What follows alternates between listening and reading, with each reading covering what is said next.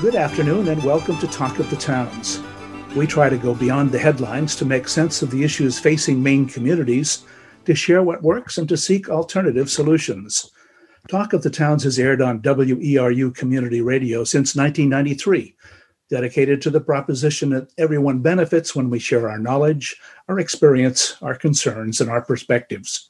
We're about to practice the magic of community radio, in which those of us in the studio and you who are listening create a dialogue that we hope will be of benefit to our friends, our neighbors, and colleagues. I'm your host, Ron Beard, hoping you'll stay with us for the next hour and talk of the towns. And just a reminder that during the pandemic, we're recording this show in advance and won't be taking any calls today. Well, this morning when I awoke, the sky was overcast. From my deck, I could look south to the restless waves breaking out on Baker Island. I could look west and north and see the long ridge of mountain shaped by glaciers. Around me were woodlands of pine, spruce, birch, and poplar. The brooks were running and wood frogs were quacking in the pool in the quarry. All of what I see, hear, and sense is the land of the Wabanaki. I acknowledge the many ways that non-natives have disrespected their legacy and sovereignty, but I'm grateful for the opportunity to reimagine our relationship and learn from Wabanaki people about the earth based on their long stewardship of this place. This afternoon, we have the deep privilege of hearing from Native and non-Native people about their experience in The Gatherings, a series of conversations held 30 years ago to try to build understanding and trust across culture and history in the land of the Wabanaki. The Gatherings is the title of a new book published by the University of Toronto Press and written by Shirley Hager, along with other participants, given the collective name, and I may mispronounce this, Shirley, but Maubeane. The subtitle of the book is Reimagining Indigenous Settler Relations, and that will be the focus of our conversation.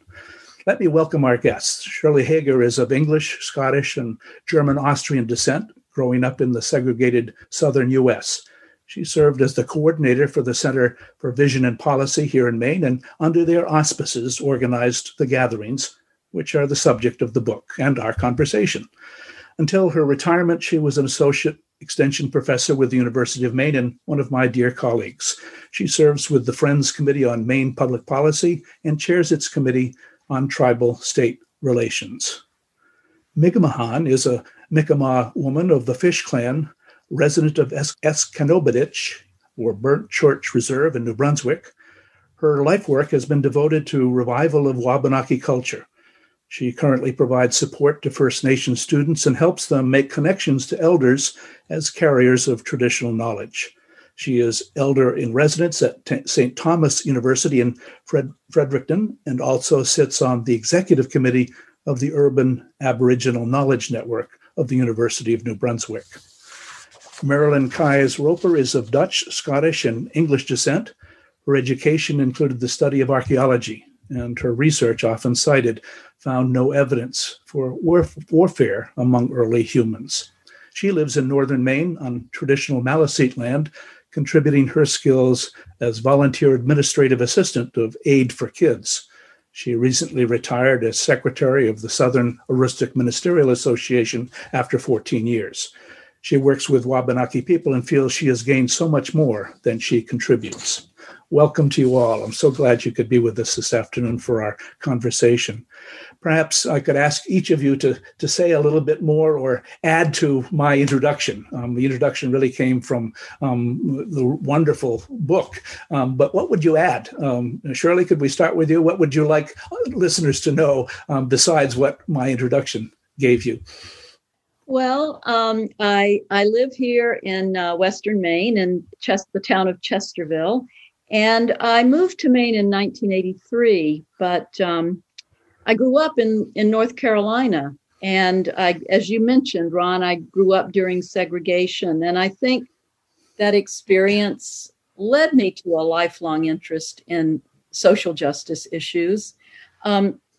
When I moved to Maine, I moved to Portland, and I found a Quaker meeting there, the Portland Friends meeting, and that really got me involved in peace education. And about that time, I met Ellie Haney, who had just founded an organization called the Center for Vision and Policy. And they had a broad vision of creating a plan, a strategy for sustainability in the Gulf of Maine bioregion, which, by the way, corresponds to Wabanaki territory. And they wanted to bring together issues around social justice, environmental justice, economic justice. But they had a fairly unique approach in that they wanted to be sure to include indigenous voices of the Wabanaki who had lived here in the bioregion sustainably for so many years. But they didn't really know how to begin to do that. And so I was intrigued by that idea. And that got me involved with the center and ultimately led to the gatherings that we talk about in the book. Great. Miga-Mahan, what would you add to my introduction? What else would you like listeners to know about you? I don't really have too much more to add, just that I've now have 4 grandchildren instead of 3. And I'm still at STU, St. Thomas University, and with Turtle Island Institute, doing research on rematriation. And I've been recently been appointed with our traditional tribal system as a woman chief, which is in our Mi'kmaq district, traditional government, which is rare, and so I guess that's about all. And to the conversation. Sure, and it said that you have always been interested in kind of taking care of and nurturing Wabanaki culture. How did that start with you? Was that growing up when that became important to you? Well, you know that how our language and culture and spiritual practices are very important because they were outlawed in our, in the generations to come. While, under colonization, we weren't allowed to practice our spirituality or speak our language, which is why it's so central to where we're at in our life and how that's in the forefront of everything that we do, and it's about reclaiming. So, thank you. Marilyn, tell us a little bit more about yourself. What brought you into this work? Well, I'm first explain that I'm a Quaker, but I am not part of the Maine Quakers because we live in Houlton, Maine, on Maliseet territorial ground. The Houlton Band of Maliseets is here. And because it's so close to New Brunswick and Fredericton, we are part of New Brunswick Monthly Meeting and have been over 35 years. We moved from the Philadelphia area because we were tired of praying for peace and paying for war. So we moved so that we could live under the taxable level and are very happy that we are here. And I had very little contact with Indigenous people, except I worked in a Quaker work camp right before college on a Cherokee Indian reservation for a month, picking beans with other ladies and things like that. But I was pretty dumb and really didn't know much about Indigenous people. And I'm just thrilled to be here in an area where the traditional Indigenous people were pretty much hunters and gatherers. And in my archaeology, I found that hunters and gatherers in general, if left to their own devices and not messed up by other people coming in, such as white people, were very peaceful. And very community oriented. And so it's a great pleasure to live where we do now, and to having gotten to know and hope I'll get to know more Wabanaki people of this land. Great, thank you. What led each of you to get involved in the gatherings? Shirley, you said that it was part of the Center for Vision and Policy, but what led you personally to get involved in the gatherings? And well, as I said, when I learned that the Center for Vision and Policy was interested in reaching out to Wabanaki people, and I talk about this in the book, I had always had a very romantic notion, as many of us do growing up, about Native people. And, I tell the story in the book that, when I watched the Westerns when I was a kid, I always sided with the Indians. I wanted to live the way they lived, in their communities. And it was sort of a lifelong interest in learning more about them, but I'd never had an opportunity. And so when I met Ellie and she talked about wanting to reach out to Wabanaki people to be involved in this effort, I had an opportunity in my purse because I was planning to go to a yearly gathering of Quakers, and Gisatanamuk, who is Mi'kmahan's partner, was actually going to speak there on Native spirituality. And so I said to Ellie, well, I'm going to this event and I'll talk to this person whose name I couldn't pronounce and see if he has any advice for us. And Ellie had been given a few contacts in New Brunswick, the New Brunswick Native Women's Council, as it was called then. She had been given a few names, and so she was trying to make connections there. But it was a lifelong interest without much education that sort of led me into this effort. Mm. Mi'kmahan, what was your first knowledge of the gatherings, and how did you become involved? Why did you become involved? Well, probably because of my association with Gisatanamuk, and meeting Shirley in Massachusetts at one of the presentations. I'm not sure if it was the same one that Shirley just talked about. So I know that, there was work going on, and then occasionally I would leave my community with our small children and travel to the gatherings with Gisatanamuk. But I because of my isolation, and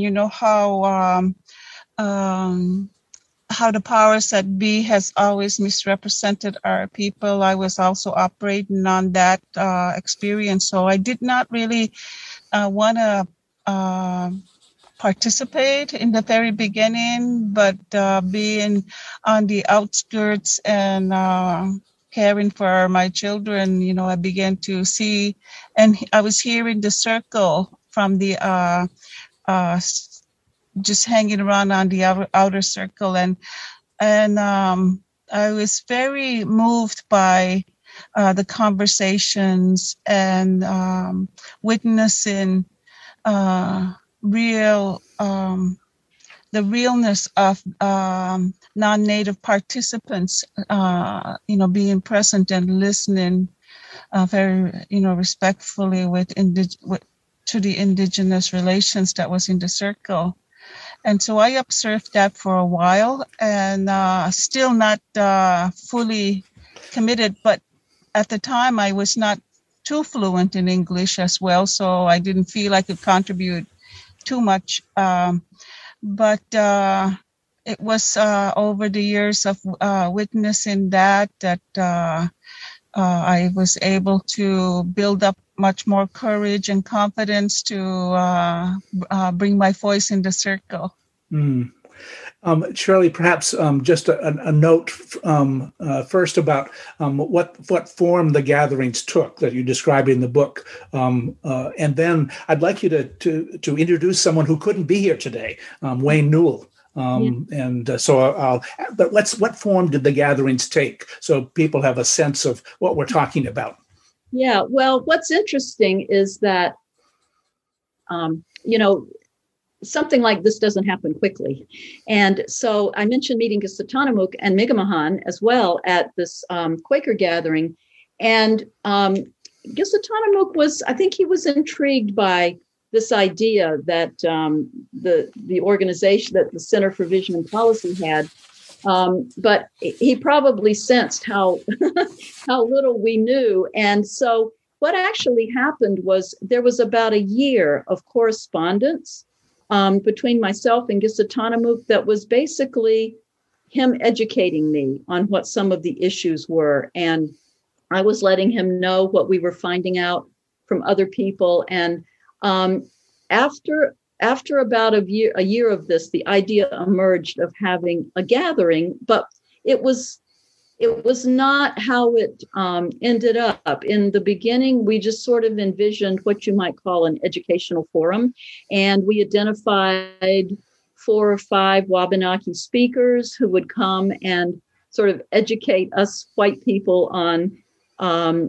their history and their current issues. And so we did this twice over a 2-year period. The first one was pretty successful, and we did it again the second time, where we would have speakers and they would come and, it was question and answer, but we were there over a long weekend. So we would eat together, and we had we stayed at the Hersey Retreat in Stockton Springs, and it was fairly formal. And at the end of the second gathering, because I had sort of become the coordinator of this event, several Wabanaki people came to me and they basically said, we think this has promise, but we'd like to make a suggestion. We would like to offer to do this in a more traditional way that we're more familiar with and more comfortable with. And, would you be interested in doing that? And I immediately said, well, yes.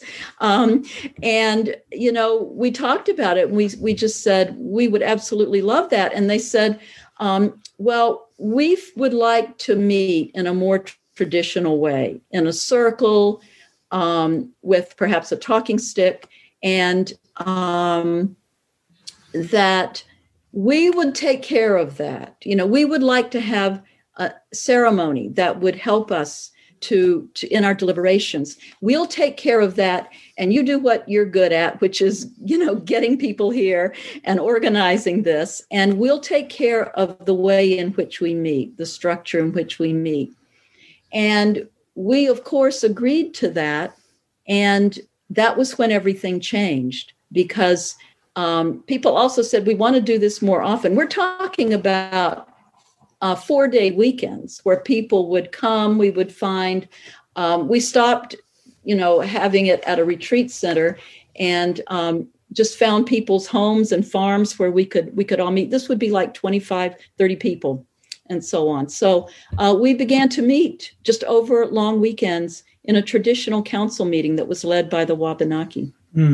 So, as I said, one of the people who couldn't be here today is Wayne Newell. It was an early participant. And could you read a passage from the book that kind of speaks to his connection to the gatherings? Yeah, I'd love to. This is how he describes his involvement. I'm not exactly sure how I heard about the gatherings. It may have been through friends and mutual acquaintances. But once I started participating, it became evident to me what the relationship was becoming. It's as if one day the lights went on. I woke up in the middle of the process and thought, wow, this is worth my time. It's worth investing myself. I liked the people, and I liked that, if nothing else, we were trying to clear the air. Each of us brings our personal history to any conversation. Native people bring a particular history, in terms of what happened to us in the past and how things came to be as they are now. My experience prior to the gatherings had been that whenever we tried to raise some of these issues, non-natives were largely unwilling to deal with them. Instead, they would talk about the superficial stuff. We'd hear, "I like you people," or "I like your costumes," those sorts of things. Non-natives were fascinated with our outerwear, but nobody wanted to talk about what was inside of us. That's great. And we should say Wayne is a Passamaquoddy, and he has really worked most of his life to revive the Passamaquoddy language and to get that down. And I'm just delighted that I was able to go to the Abbey Museum and get a copy of his the book that he's just edited, Stories Our Grandmothers Told Us. So if you're listening, pick that book up somewhere and find out what grandmothers told Passamaquoddy people, but it's also in English as well. So, Wayne, sorry you couldn't be with us today, but glad that your voice was here. Marilyn Keyes-Roper, how did you first learn about the gatherings, and what was your connection to these periodic meetings or gatherings? Well, I wish I could remember how I got connected. My husband was with me at these gatherings mostly, and he can't remember either. And part of the confusion is because in New Brunswick Monthly Meeting, the Quakers also were having dialogues with Indigenous people, Wabanakis in New Brunswick. And so I wish I could be more definite, but once we did go to the first one, believe me, we tried never to miss another. So what challenges did you have to overcome, Shirley? And each of you may reflect on that, but you mentioned the more formal, moving from the more formal to traditional kind of circles, a talking stick. There was a fire that was kept. Gissentamalik was the firekeeper in many cases, I understand. What were the challenges that you had to overcome to keep this all going? Well, I think one of the challenges was just our lack of knowledge of each other. You know, the awkwardness, and I will also say that what we were doing was not in direct relation to the Settlement Act being signed in Maine, but it was not that long after. We started meeting in 1987. The Settlement Act had been signed in 1980. It had been a very contentious period in Maine's history, a lot of mistrust and suspicion on both sides. And so I think that was still in the air to a certain extent. And there was also, about that time, there was a lot of appropriation of Indigenous traditions and customs. And we were just so concerned and so conscious of that, of people being attracted to this because they just wanted to have an experience of a Native ceremony, for example. And so we spent huge amounts of time after that, for those first couple of meetings, when we began to gather, educating any new non-Native people who wanted to come. I spent myself hours on the phone because people would often say, tell people if they wanted to come to call me. And so it was like an orientation that we would do with people, that we just wanted them to make sure that we were meeting to understand what the issues were, to understand one another better, and anything that they experienced in terms of ceremony was not to be taken or practiced for profit, or just to be extremely careful. That it was like I said to people, it's like being invited to someone else's church. Mm-hmm. You wouldn't go there assuming to be converted or wanting to take something away and pretend that you could then practice what you had seen. Mm. So, Mega Mahan, you mentioned your own hesitance. You stayed on the outside of the circle for a while, but then began to get closer in and felt more confident. Was there anything else that you remembered about some of the evolution of the gatherings that made sense to you? I think for me, after witnessing that authenticity and the energy was much more different, something that I wasn't used to. And then we had hosted, Yeshua had asked if we could host one of the gatherings at our home. And so that was really nice.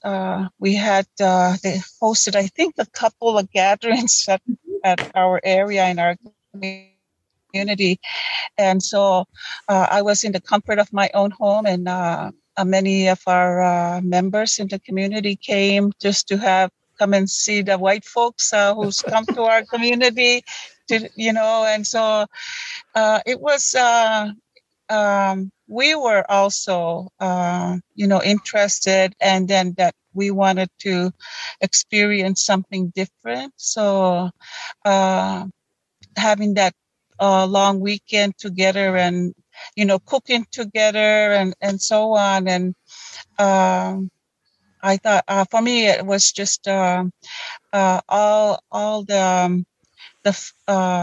the feeling of building friendship was very much present. So, yeah. And I think that's what began to really shift things for me too, and so the hour is going past very fast. I just want listeners to know that we're talking about reimagining Indigenous settler relations through the lens of a new book called The Gatherings. And with us, we have Mega Mahan, just heard from, resident of Esconobaditch, Burnt Church Reserve in New Brunswick, Marilyn Keyes Roper from Northern Maine, and then Shirley Hager, who kind of coordinated the writing of the book. She's a retired extension professor with the University of Maine.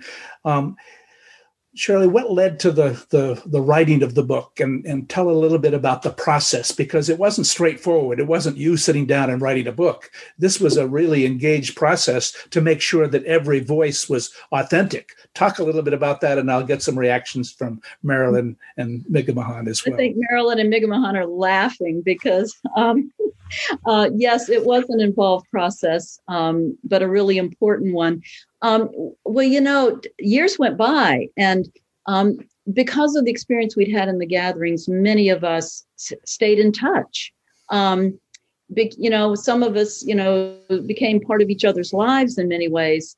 And so the gatherings ended in 1993, but it was in, I had this vision for years that someone should write a book about our experience and what we learned, but it should not be me. It just seemed like such a huge thing. And one of our members of the group who had participated for years is actually a New Zealander named Frances Hancock. But Frances had gone back to New Zealand. Frances is a writer. She works with Maori populations in New Zealand. And she was visiting me in 2008. And we started talking about somebody should write a book. And she said, "Oh, that's great. I'll come back and I'll stay for a couple of weeks and I'll interview people and we'll do it." And so that was great, except that time went by, and when we all planned to get together to talk about this, suddenly Frances couldn't travel. She had a series of eye operations, couldn't fly for maybe a year. And so people said, well, we're not stopping now. And so it was agreed that I would take this on. And it has really been an amazing process But one of the things that we agreed upon in the beginning is that this would not be the sort of project where, so many people come into Native communities and gather information and go off and write a book or get a degree because they wrote something. And we didn't want that at all. It had to be a process that involved all of us at every stage. And so we went through writing drafts and rewrites, and everyone had full authority over their words. So we would go back and forth, is this what you meant to say? And even when the book was completed, like the first draft, people needed to sign off on the book as a whole and how they were represented. So one of the things I'm most pleased with is I think that when we get to this stage, I hope that everyone feels that it's our book, it's our book. And that really was evident in how we decided to portray the names on the book as well. It was a true partnership, and I hope everyone feels that way. Sure. Megha Mahan, what do you remember about the writing process or the back and forth? What was that like for you? Well, I did travel with Shirley. We went and recorded friends on the Wabanaki communities. And so that was really nice and reconnecting. In re-listening to interviews, particularly mine, I just sympathized with Shirley so much. I was like, oh my gosh, the poor woman has to keep listening to this over and over to translate, But the other thing I wanted to share, as Shirley had, when you asked, or Shirley was sharing about how this came to be, and we all went to the Passamaquoddy dictionary launch at University of Maine, and so we all met there, and so it was kind of a reunion for us as well, and we were all inspired, Wayne with the language, with Passamaquoddy language, and and we were reflecting back about our times together, and so we were Wayne and I particularly was sharing about, wouldn't it be nice if we could write our times together to our gatherings, and so no one really said anything, and then we kept at it, and we said, well, this would be a gift to the future. I was looking at it, and Wayne was looking at it from our Wabanaki experience, and we were feeling like, there's got to be a story out there. Since the arrival of the settlers on our shores, we need to capture some stories to bring forth to the future. And so I'm trying to remember if Francis was there, but anyway, we were all looking at Shirley to hold this basket for us, and move forward with it. And we said that we'll work closely with you, and so on. So that was also feeding. So we were probably all on the same page about creating something, and so I still so appreciative of Shirley taking this on. And I know originally the weight was put on Francis, and our friend in New Zealand, and but in the end, Shirley took it on for us. So much gratitude. So you and Wayne talked about making a gift to the future, and the subtitle of the book is Reimagining Indigenous Settler Relations. So what do you all want people who read the book to kind of take away? What is it that's the message for the future? How could we imagine a different kind of relationship between settlers and indigenous people? I'll say one of the things that I just chuckled over is that there's a reference in the book to settlers being the house guests from hell. And I love that image because we've all had house guests that we would just as soon maybe they'd move on. But in the case of European settlers, they didn't move on. So you referred to that period of time, the house guests from hell. How could we imagine a different kind of relationship between indigenous people and settlers? Who would like to tackle that? Marilyn, go ahead, please. Yes, I want to read you a couple of sentences from the book from Gisatanemuk's contribution. I think that we would not have been the house guests from hell had we had the same concept of the land. And I would like to read these sentences to you. One of the fundamental differences in philosophies between white and indigenous cultures is that one culture says the land belongs to them, and the other culture talks about belonging to the land. And this is something that I learned. I believe the indigenous people involved in the gatherings in some ways are superstars. And they, I think they took the time with us because we would listen. I was very, very ignorant, very arrogant at the beginning because I simply did not know. And I didn't even know enough to know that I didn't know anything. And I learned that we had at one time a summer place in New Brunswick. And I was talking about my land, our land, my husband and my so-and-so. Oh, no. The land belongs to the Creator. And not only that, it is the Wabanakis in this area who were given by the Creator the task of taking care of it. This has been since time immemorial, now and in the future. And so I think it's very important for some of us white people to know that some of the best ecological things we can do for climate change and for other things is to follow the lead of indigenous people because first of all, in our area, it's their job. And they know the best how to do it.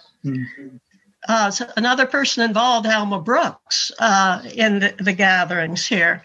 In New Brunswick against fracking and whatever, a leader of many indigenous people and many, many, many non-indigenous people who followed her, and this made it so more effective. So we learned a lot, and I think that was the goal, frankly, of the gatherings to me, not just to become friends, which we have, and we pretty much all love each other, but for me, for white people, to learn a little bit by listening. Right. So that's a different kind of relationship than what emerged with white settlement. There wasn't a lot of listening going on. And it seems to me that what you've just described, Marilyn, and what others come through in the book is kind of a humility, a humbleness about needing to learn from Native people, their story. That's an important change in relationship, that willingness to learn. Mi'kmaq, what, again, in thinking about this gift to the future, what say more about that? What do you want that gift to be? If readers pick up this book, The Gatherings, and take it to heart, What changes as a result of them reading this book, do you suppose? Well, I was, of course, I'm coming from an indigenous perspective. And so I wanted my children and the indigenous youth to have a reference to draw from, because we have not experienced, we talk about reconciliation, but we don't have a reference. And so that it's possible to build relations with white settlers and have meaningful relationships. And as Marilyn described, that we all come to that space of circle and work together towards a mutual responsibility in caring for life on our sacred mother. And so the people that was part of the book and the journey here is we'll get to find out that we're not much different, and that's what I've always felt, that the system has misrepresented us, in particularly my ancestors, and recognizing that misrepresentation has instilled fear, in the settlers who are here, and in the end, it's the land that has brought us all back together, and that's really ultimately what we need to be focusing on, is replenishing and working with the land for the future.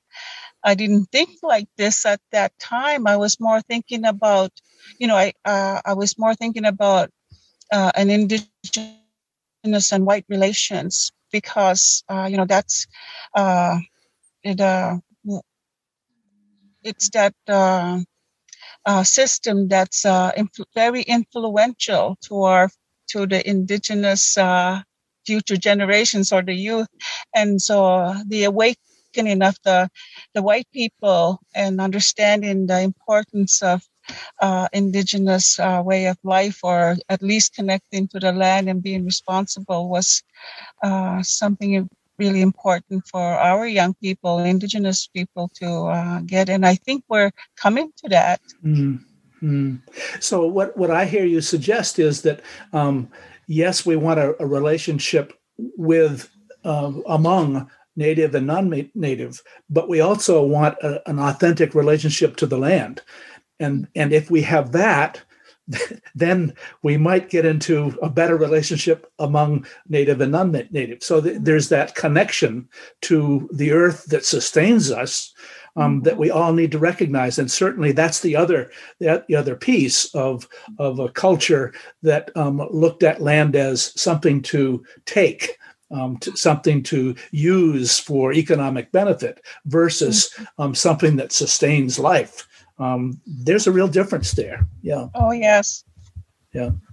So, Shirley, what would you add? Well, I was just going to follow that up to say that, in terms of one thing I hope people take away from the book is that we're all in this together, and there are lots of, I think a lot of non-Native people are waking up and wanting to do something about, our tragic past that we have had with the people of this land.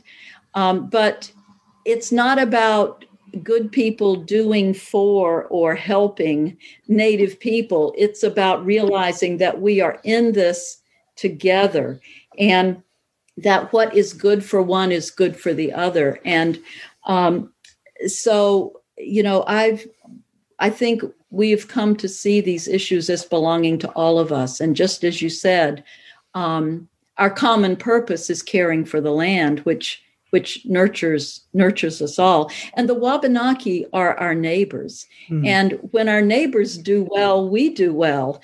And I'm just led to, because it's so current, if I may, the issues that we're facing here in Maine around the Wabanaki trying to get the Settlement Act amended that has kept them back for 40 years since it was signed in 1980. And they keep making the argument, which is all across the country, when Indigenous communities do well, the communities around them do well. And so that it's just another way of looking at how we can all benefit by coming together. Mm. Megha Mohan, you must, as you grew up and you kind of saw a relationship to land, you must have looked at white people and said, how did they break that connection? I mean, what made them break the connection with the land? So how do we get back? How do we get back to a right relationship with our land and with each other?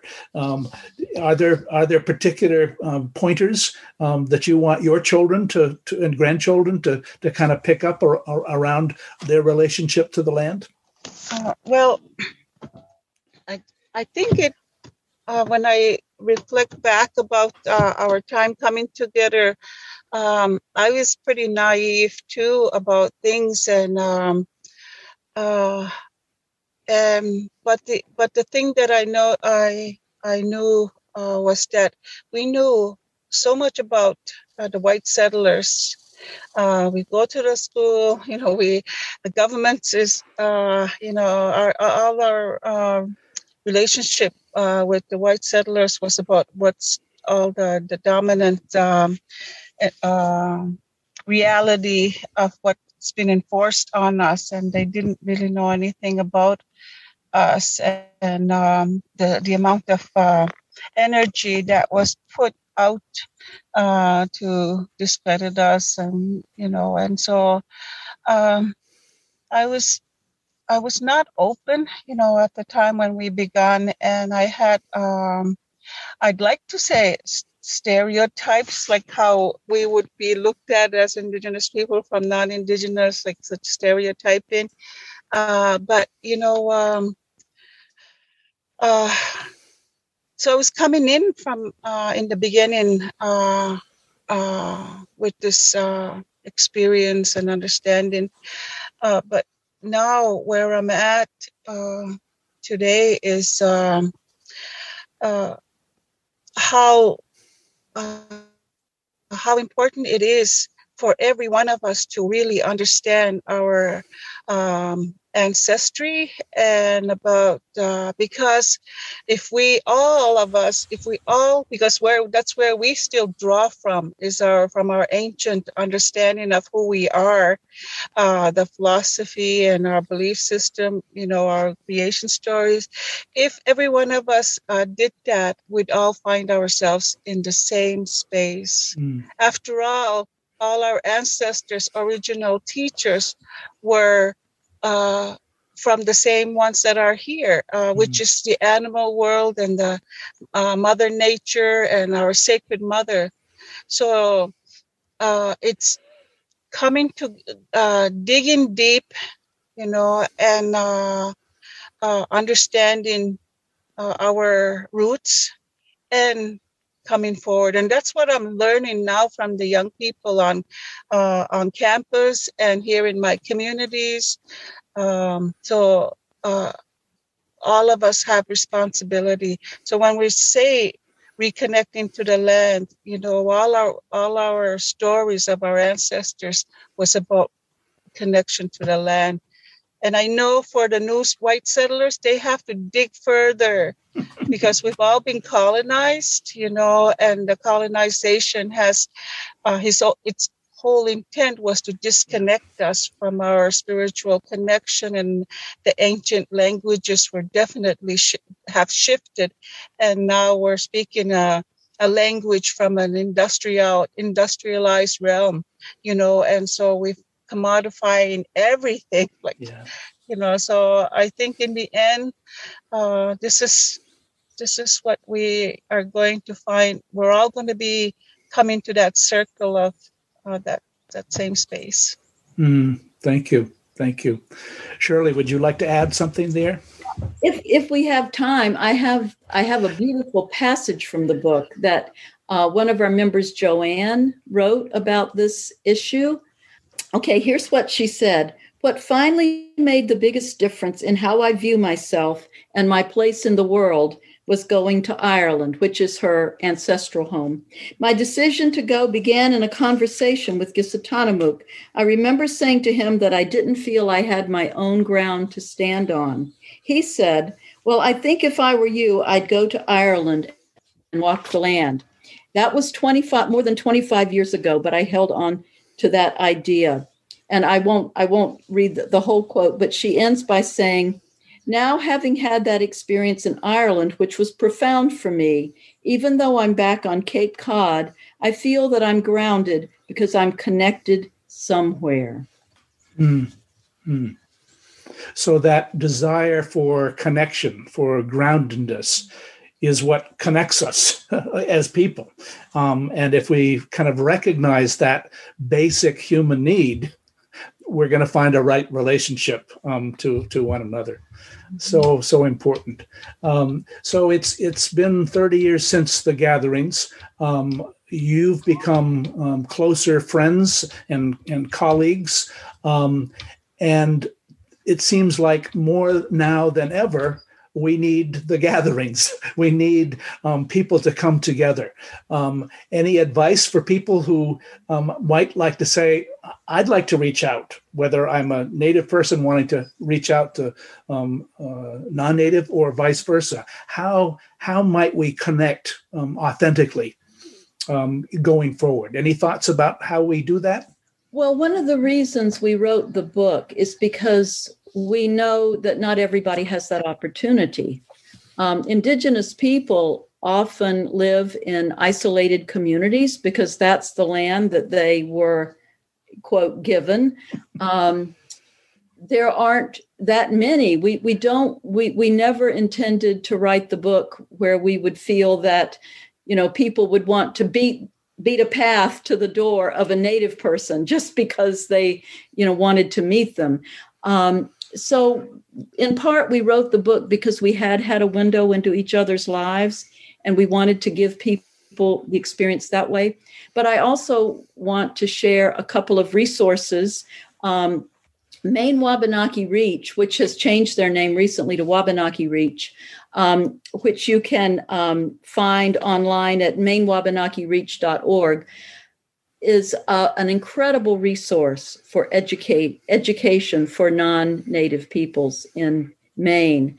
So checking out their events and workshops.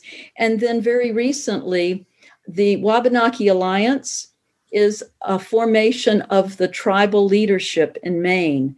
And they were formed specifically to help get this legislation passed that I mentioned earlier to amend the Settlement Act. But when you connect with them, and that would be WabanakiAlliance.com, then you know that the information you're getting has the backing of all of the tribes in Maine, at least the tribal leadership. So it's a wonderful place to begin to educate yourself, to find out how you can get involved. And again, if we're all in this together, it's when we work on something together that we feel is important. We naturally meet each other. And that's what Mi'kmaq says in the books. We need natural forums where we can come together and get to know one another as people. And one of the ways that we get ready for those natural encounters is to do our own education. And so you're pointing out a couple of sources, and I would just point to our wonderful WERU colleagues, Donna Loring, who produces Wabanaki Windows here on WERU, and Maria Gerard and Esther Ann, who produce Dawnland Signals. So that's another place that people can do their own kind of teaching and education. Marilyn, quickly? Yes, go ahead. Yes, I suggest that people look in the paper or go on the websites of the various Indigenous communities in Maine and New Brunswick, the Maliseet Musqueam, Penobscot, and Passamaquoddy, and Mi'kmaq. It's called in Maine Micmac, but I know it is Mi'kmaq is the correct pronunciation in New Brunswick. There are what are called Indian Days every year. And if you show up, or you find out on the websites of these various Wabanaki communities, go to one of the Indian Days, and there you will see and participate with Wabanaki people, and because you're invited. Right. Great. Well, very briefly, what gives you hope looking ahead? Mi'kmaq, what gives you hope as you look ahead to reimagining indigenous settler relations? Abajarik deo gelok limajuahan, uchidai when I sit hamu, akalo dao wachkudaha limajuahan, uchidai mijuajich. Thank you. Shirley, what gives you hope? What gives me hope is this growing interest that I see all around me among church denominations, among schools, in re-examining their curricula, shifts in the legislature, and just the general public wanting to know more. I just sense a tipping point that we're in right now. Good. And Marilyn, briefly, what gives you hope? Well, I know that more and more people are reading books like Braiding Sweetgrass and others that really also help to give a view of the wonderful indigenous culture of Turtle Island. Great. And we don't want to forget the gatherings, which is the topic. No, we don't want to forget that either. So find that on a website and order it. It'll come to a bookstore near you as well. We've come to the end of the hour. Be sure and join us from 4 to 5 on the second Wednesday of each month for Talk of the Towns. Podcasts of our programs can be found in the archive section of the WERU website. If you have comments or suggestions for topics, please email news@weru.org and tune into our companion program, Coastal Conversations, with Natalie Springle of University of Maine Sea Grant, 4 to 5 on the fourth Friday of each month. Our theme music is a medley from Coronach on a Balnain House Highland music recording. Thanks again so much to our guests, Shirley Hager, Mi'kmaq, and Marilyn Keyes Roper, all who have been participating in the writing of The Gatherings, Reimagining Indigenous Settler Relations, a new book published by the University of Toronto Press. Thanks to our underwriters, thanks to Annie Brown for engineering our program, and stay tuned for Ralph Nader Radio from 5 to 6 and Jazz Straight Ahead with Larry Stahlberg from 6 to 8. This is Ron Beard, producer and host for Talk of the Towns, wishing you a good afternoon.